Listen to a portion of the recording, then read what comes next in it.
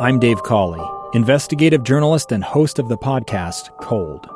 Don't miss Cold's new Season 3, where I look into the unsolved disappearance of Cherie Warren, a woman last seen leaving her job at a Salt Lake City office in 1985. Police cast suspicion on Cherie's estranged husband and boyfriend, but never made any arrests or recovered Cherie's remains. Find Cold Season 3, The Search for Cherie, anywhere you get your podcasts. Live Mike with Lee Lonsberry. Welcome back to Live Mike. I am Lee Lonsberry. A wild day, and it's an unfortunate reason for that. 911. No, I'm not talking about the Porsche. I'm talking about this terrible new number here in the state of Utah, the new number of positive COVID cases. Unfortunate stuff, and it may mean, as Spencer Cox, Lieutenant Governor, has speculated, that we could see an uptick in hospitalizations here in the state and maybe even deaths.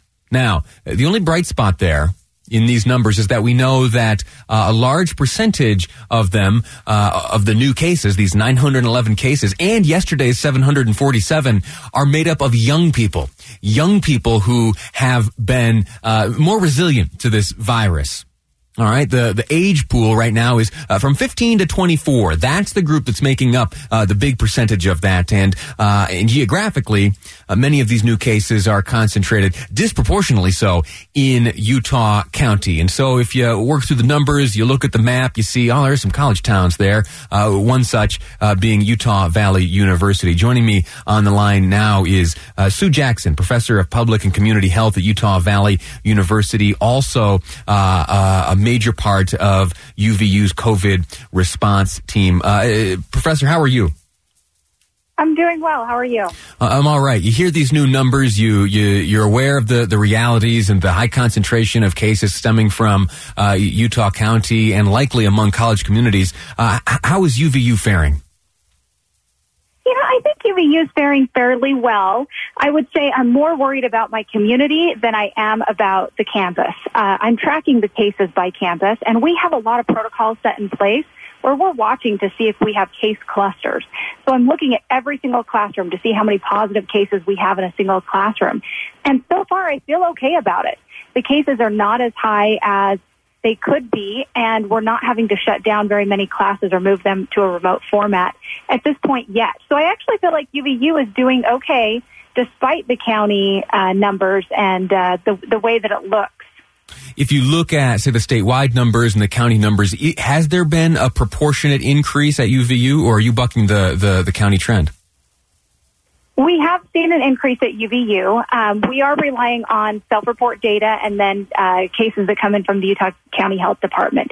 So there may be cases that we're missing that are affiliated with UVU, but we have not seen yet. But we have seen a little bit of an increase, but we're not averaging hundreds of students every day. I was in a class yesterday, and the students were guessing that we've had thousands of cases at UVU. We're not there. We're seeing a handful of cases every day, maybe as high as 14 new positive cases in a single day.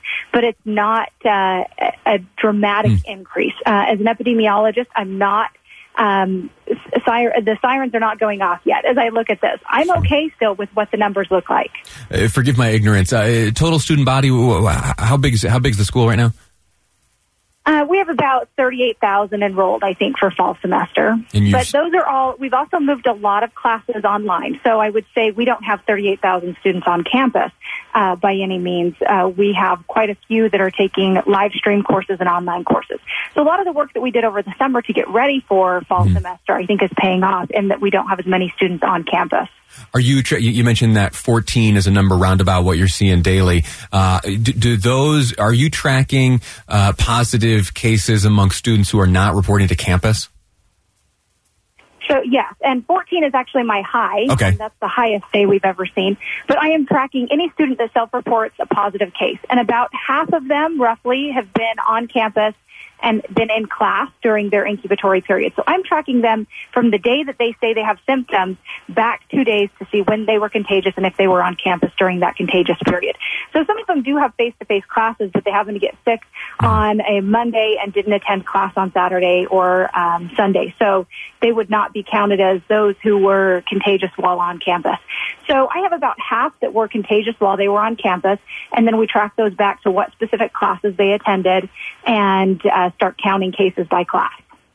Are you and the COVID response team there for Utah Valley University, are you considering changes to protocol or procedure as you see what's happening in other portions of the county, or are you relying on your own data to steer your own course? I think we take everything into account when we look at this bigger picture. We know that we probably have an underreporting issue, that students are not all self-reporting, but we're looking at the data and we're going to make the best decisions for what we're doing. I think we have a lot of protocols set up where the students are masked and they're spaced out, and a lot of live streaming that's happening on campus. When I look at these individual classes, I feel comfortable saying that we're not transmitting the virus on campus. They're transmitting it off campus. Right. I know that that's happening in a college community, but they're not actually transmitting it on campus that I can see yet.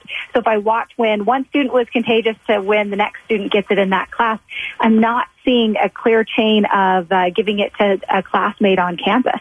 So I feel pretty good about the transmission rate on campus. It's what they're doing in their off-campus time that then puts us at risk at the university. I think a natural protocol in a situation like this may be to consider exclusively online learning, returning to the situations of, say earlier in the year. Can you tell me, first off, what percentage of your student body is currently exclusively learning online, and what you are tracking in terms of making a decision as to whether or not you return to a circumstance like that?